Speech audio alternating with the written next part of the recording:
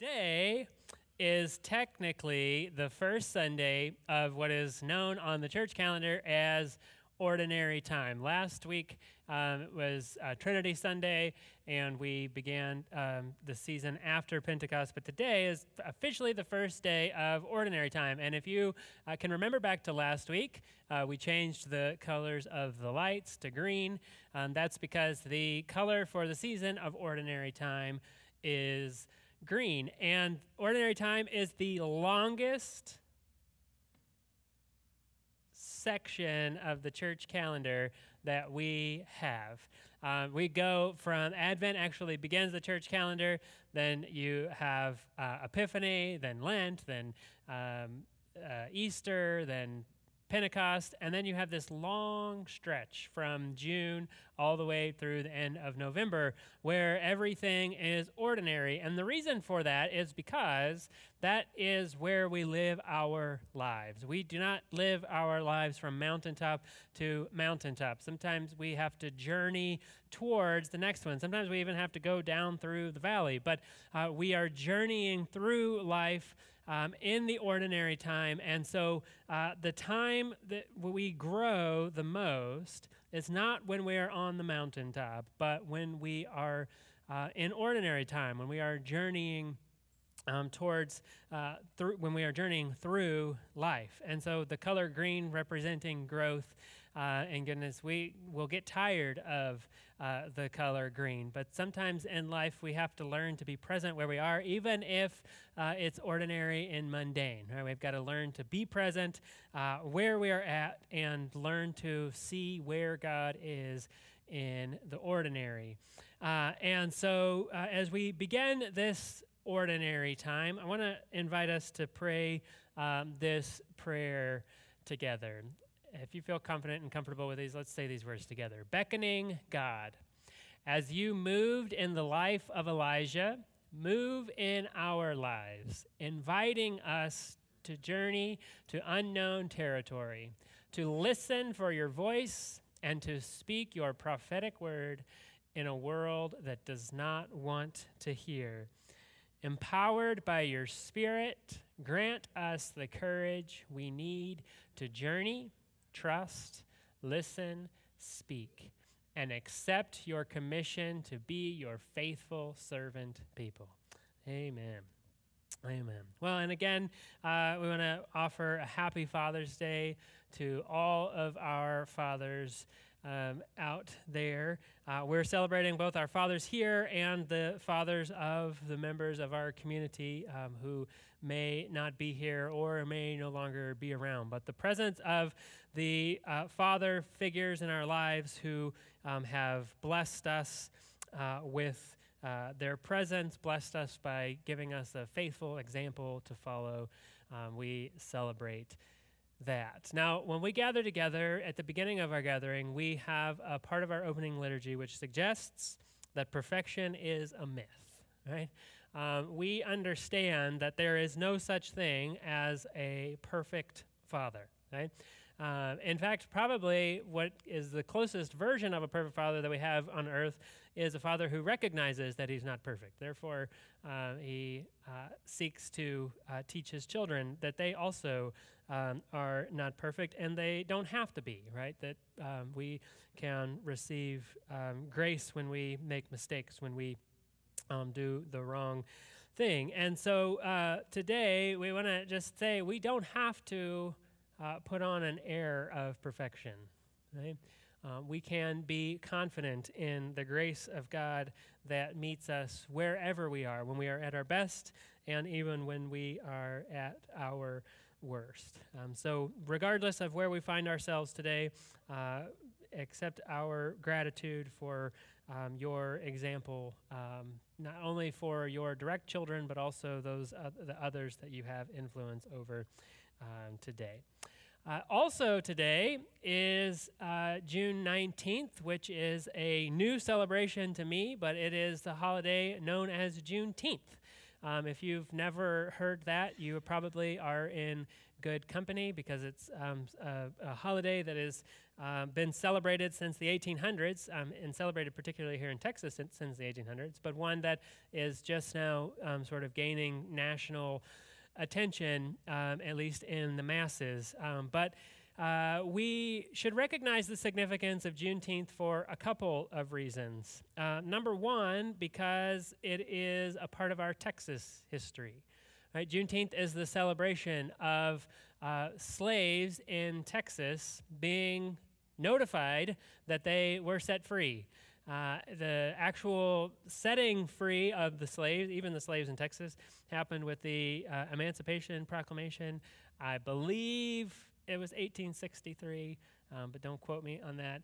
And just by the way that word traveled, by the political ideologies and reasons that you can go study on the internet, word did not get to Texas until 1865, June 19th, 1865.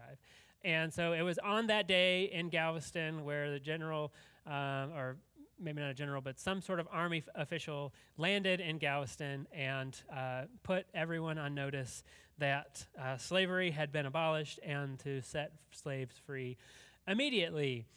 So not only is this a part of Texas history, we should also celebrate this because as followers of Jesus, people who value and appreciate the scriptures, we recognize that scripture begins with slaves being set free, right? The Israelites crying out in their oppression, God hearing their cries and moving to set them free. We have a song, an older song that we don't necessarily sing as much anymore these days, but it's a song that suggests that Jesus is the glorious emancipator, right? He sets us free, both free to live the life of Christ, to live according to the ways of the kingdom of God, but also free in the world as well. So if you haven't celebrated Juneteenth before, hopefully you'll look into it. And Jeremy, I think, is going to a celebration today, so ask him,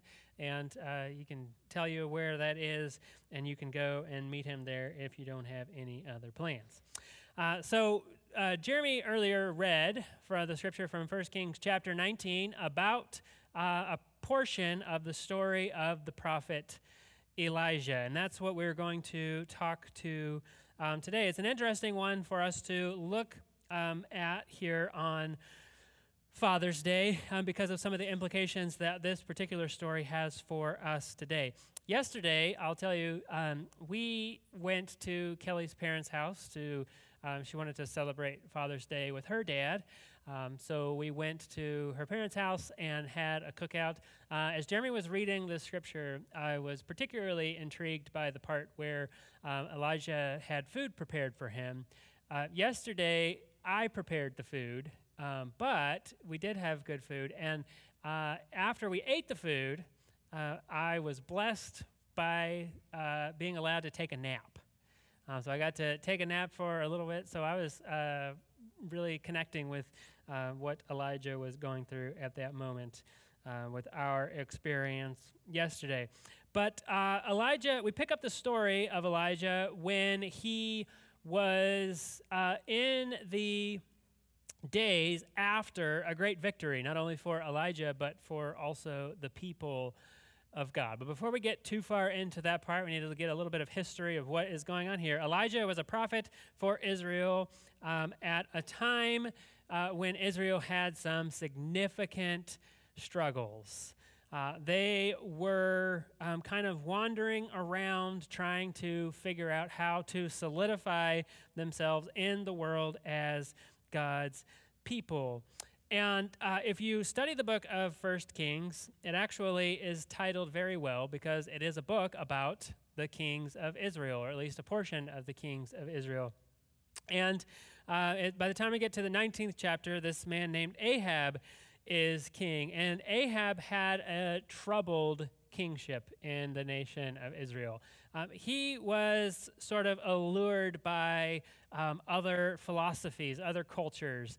In fact, uniting himself with Jezebel, who was from another culture, another background, and brought into Israel the worship of a god called Baal. And so Ahab was forsaking, in many ways, the ways of his ancestors and adopting the ways of the cultures around him. And it was in this time that Elijah was the prophet. And in the midst of Ahab leading the Israelites to worship other gods, to adopt other cultures, Elijah spoke out against him, as many prophets did when Israel was going wayward. And so it brings us to a point to understand this morning that what distinguishes the people of God isn't their tie to the right earthly kingdom, but them living uniquely according to the kingdom of God and the ways of God, right? It's not the tie to the right earthly kingdom that makes the people of God the people of God. It's living uniquely in the midst of all of the kingdoms of the world in the ways of God. This is important to remember today, especially because there are narratives out there which suggest that our tie to an earthly kingdom is the same as our tie to the kingdom of God, or that the tie to our earthly kingdom is synonymous with the tie to our connection to the kingdom of God. But that's not what the scriptures communicate to us. And in fact, it's dangerous for us to get those things confused. We are allegiant first and foremost to the kingdom of God as God's people. And we need to remember this. So where we pick up this story about Elijah that Jeremy read, we've kind of got the back history. We pick this up on the tails of a great showdown. I was thinking about some showdowns this week that came to my mind as I was talking about this particular showdown. We have the Red River Showdown. It was renamed a couple of years ago, but that's when Oklahoma comes down to Texas, and Texas comes up from Austin, and they meet here in Dallas, and they have a showdown on the football field, right? The Longhorns versus the Sooners. One of my, I guess you would say, favorite historical figures in the United States is Wyatt Earp. I thought for a long time that I should have been a cowboy. And so I loved Westerns. I grew up watching Westerns with my grandpa, and Wyatt Earp is a constant figure throughout the sort of cowboy history in our culture. And there's a famous showdown with Wyatt Earp at the OK Corral.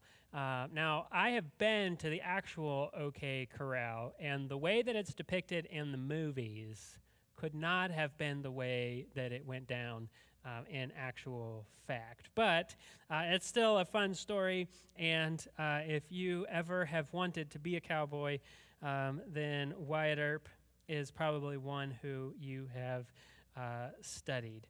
This is the showdown at Mount Carmel. Right? This is where Elijah and King Ahab and Jezebel have this sort of showdown to prove who is the true God. And as we will recall, if you're familiar with the story, and as we would know in our relationship to God and understanding God as the true God, God wins the showdown, right? God proves himself to be the true God, and the other gods that people serve are not the true gods. And so there's this great victory that Elijah has. He's been warning people about following in the ways of the king of God, and then has this great showdown and has this great victory as a result. But what happens after that is this interesting turn, because we find him in a fog, in a depression, in a funk. We find him in a place that for some of us will be familiar. And this is a story, I think, that we can relate to because in our culture, we experience this same sort of fog, this same depression in a variety of different ways. Actually, there is a definition for this term. It is called post-achievement syndrome. Okay?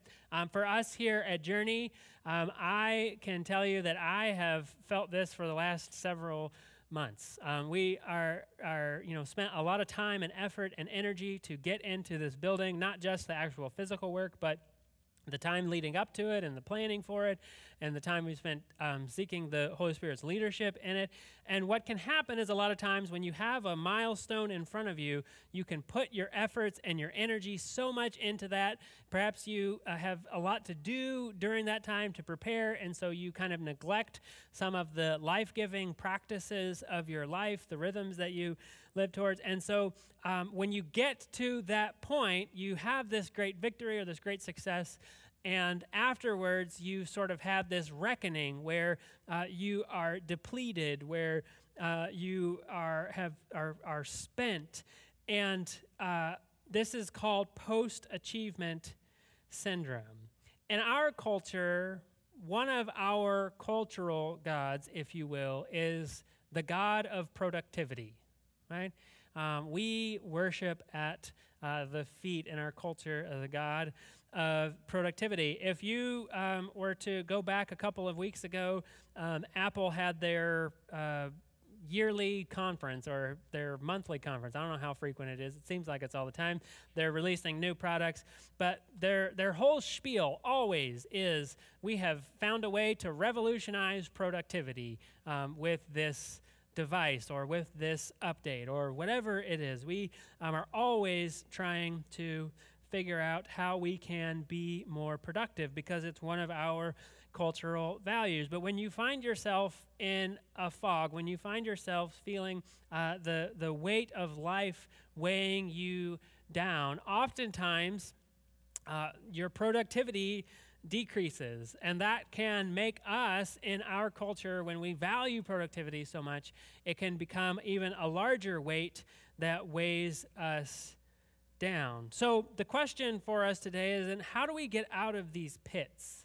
How do we shake these fogs off of us? How do we, when we find ourselves in this heavy feeling and this weight of depression, how do we get out of it? Well, first of all, as a bit of a disclaimer, there are times in our lives where we need to seek professional help, where we need to speak to a professional counselor or a psychologist or somebody who can help us understand maybe some of the details of why we are where we are.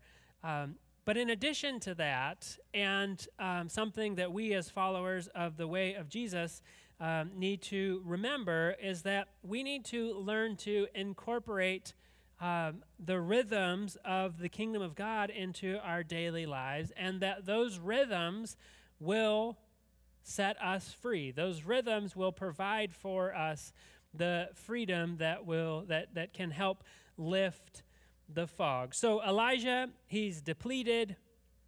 He has been spent doing this great thing, winning this great victory, and he finds himself in this depression.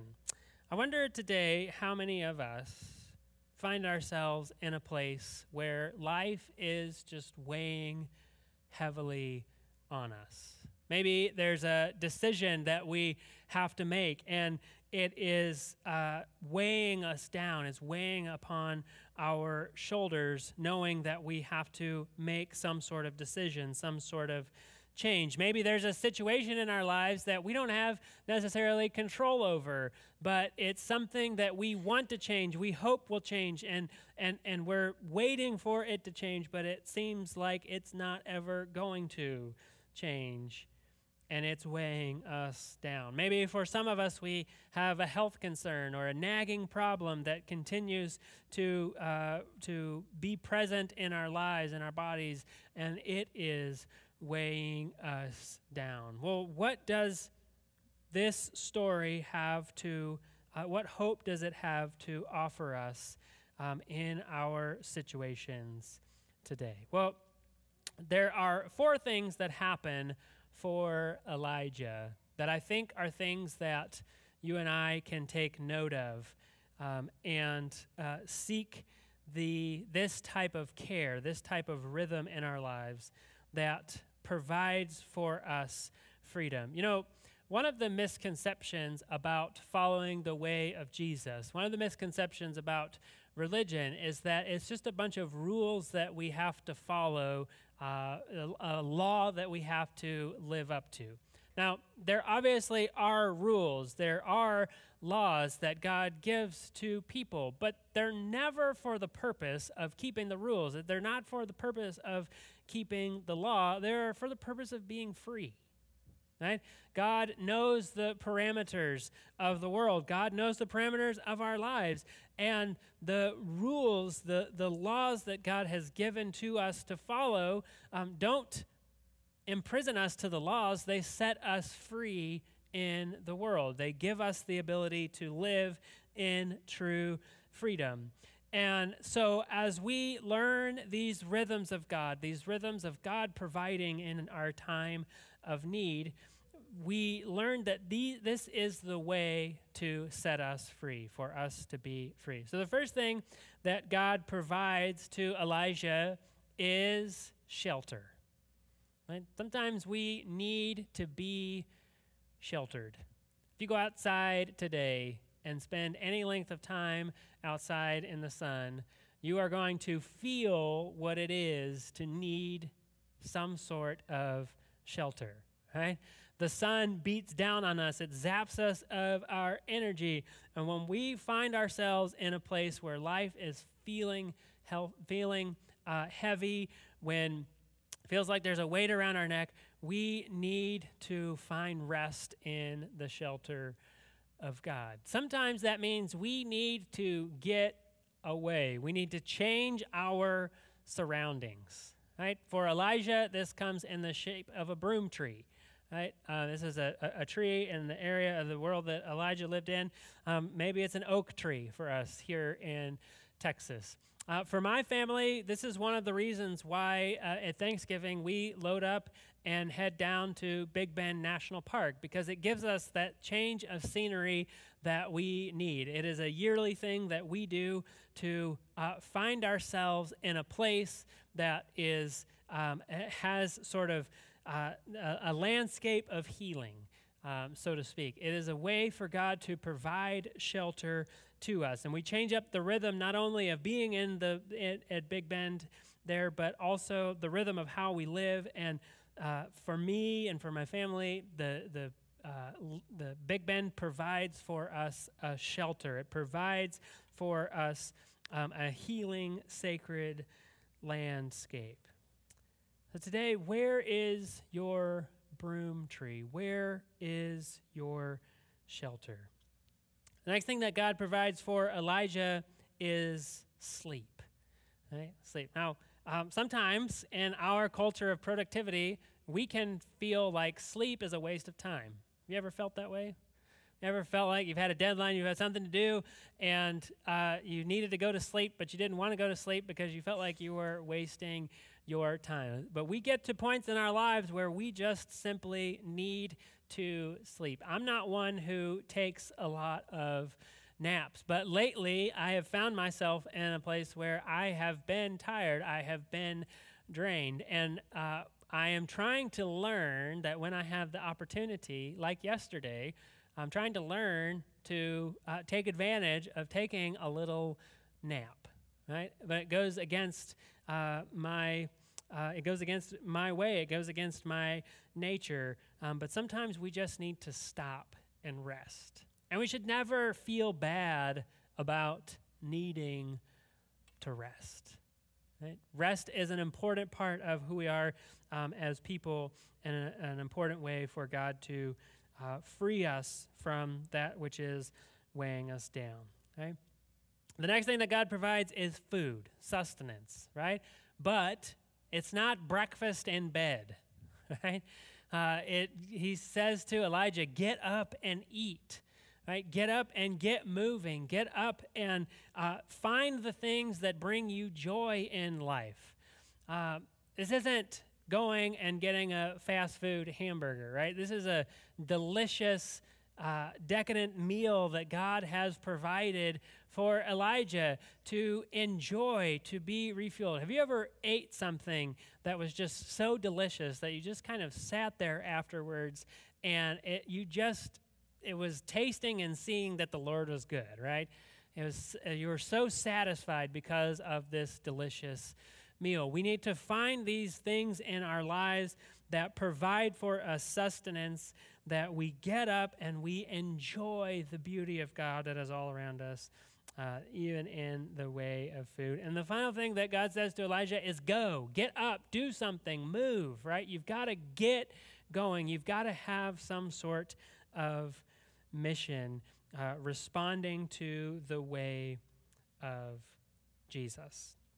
In Galatians chapter 6, verse 9, we read this. This is somewhat of a familiar scripture for us. It says, "Let us not become weary in doing good, for at the proper time we will reap a harvest if we do not give up." Right? Don't grow weary in doing good. Keep doing good. Keep doing the things of the way of Jesus. Keep doing the things of the kingdom of heaven. And at some point in time, there will be a harvest. There will be you will be set free from that which is weighing you down. You will receive the harvest that you are working towards if you do not give up. But it's not going to happen until it is the proper time, right? We need to learn to wait for the proper time. And through us adopting these rhythms, waiting on the Lord, as the scripture talks about, seeking God to protect us, to fuel us, to fill us, and to lead us, we are able to continue on doing the work of the kingdom and not losing hope. As we wrap up today, I want to reread this part of this passage here because I think it has a lot to say to us today. So this is a part of the scripture. God says, it says, Elijah went into a cave and spent the night, right? Elijah is in the pit. Despair has gripped him. He is spending the night in the cave. And the word of the Lord came to him and said, "What are you doing, Elijah?" Right? Why are you in the dumps? Why are you down? This, by the way, is a popular question that God asks a lot of different people throughout the scripture. Where are you? What is going on with you? Why are you in the place that you are in?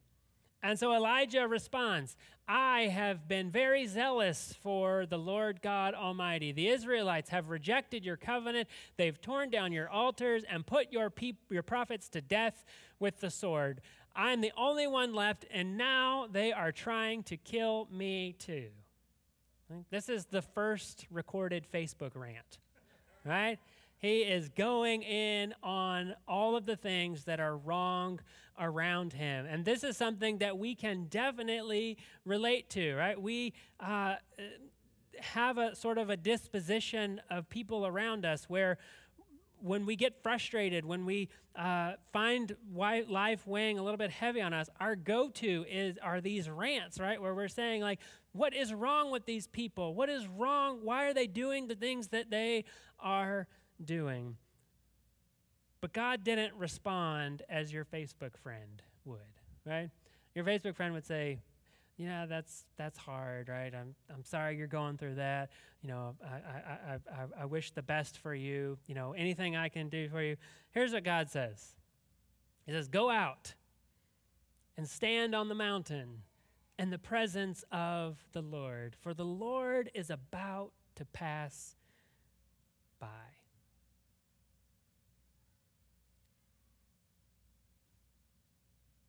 The Lord is about to pass by. One of my great concerns about Christians today is that we get caught up so easily in this vortex of blaming other people or other ideologies or other groups of people for the problems of the world. But the reality is that brokenness has always been present in the world, right? Brokenness has always been warring for the world against the ways of God. And one of the things that we need to do as the people of God in the day in which we live is that when we feel weighed down by the brokenness of the world, instead of adding to the frustration by griping about it, by finger pointing, we need to be ambassadors of hope. We need to be people who are pointing one another, pointing ourselves, and pointing out the work that God is doing all around us. Because at every moment of every day, no matter how difficult it is, no matter how frustrating it is, no matter how intense something might be, God is present and working. We just have to have the eyes to be able to see it. And instead of being weighed down in the noise, in the muck, sometimes we need to stop and we need to ask ourselves, where is it that we see God at work? And when we feel like we need to share something, sometimes instead of griping about all of the things wrong, we need to learn to speak all of the things that are right and good and true. Okay? Let's pray together. Jesus, as we think about these stories, sometimes it's a bit overwhelming to see the things that people went through and the ways in which they were weighed down. And we see the ways that people have responded to you, and it's been sort of this playing on repeat cycle over and over and over again. And God, sometimes as we look at our world today, the response for us is a heaviness, a frustration. And there are obviously times in our lives where things are going to weigh upon us, and we never want to act like that those things don't exist. But we also want to orient ourselves towards you, towards your ways of hope and peace. And so, God, as we think about this story of Elijah and the way in which you cared for him, may we learn today the way in which you desire to care for us. And when we find life weighing heavily upon us, may we seek your ways which set us free. We ask these things today in the name of the Father, and the Son, and the Holy Spirit.